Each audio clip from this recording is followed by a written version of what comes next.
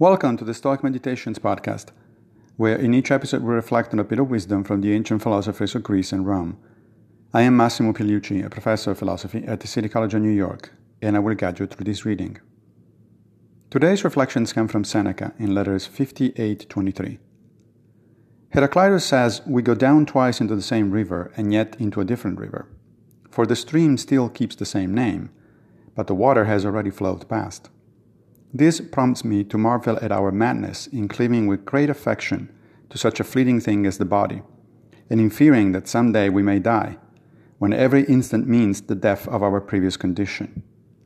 Will you not stop fearing that which will happen once, which really happens every day?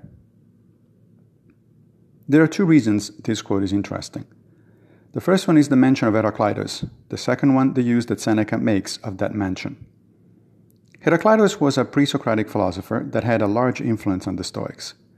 He was the first one we know of to talk about the logos, the rational organizing principle of the universe.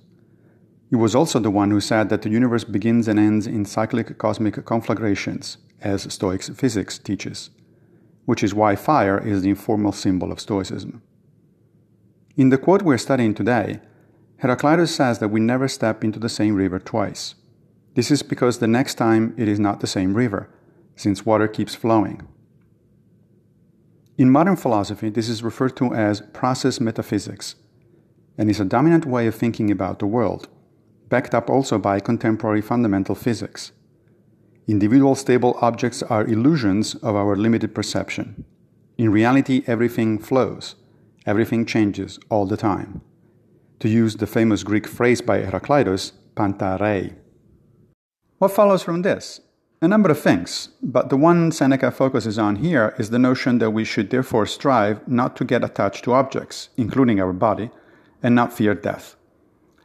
This is because everything we have and everyone we know is really a temporary state of things in the cosmos, and so it makes no sense to not want it to change.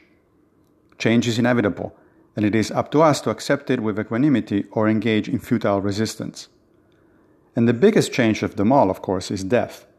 But life itself is a process, bracketed by non-existence for eons both before we're born and after we die. So enjoy every minute of your life and be grateful for the things you have and the people you love. But be ready to let them go any minute, since that decision is not up to you. Thank you for joining me for another Stoic meditation. I will be back with a new episode very soon. Fate permitting, of course.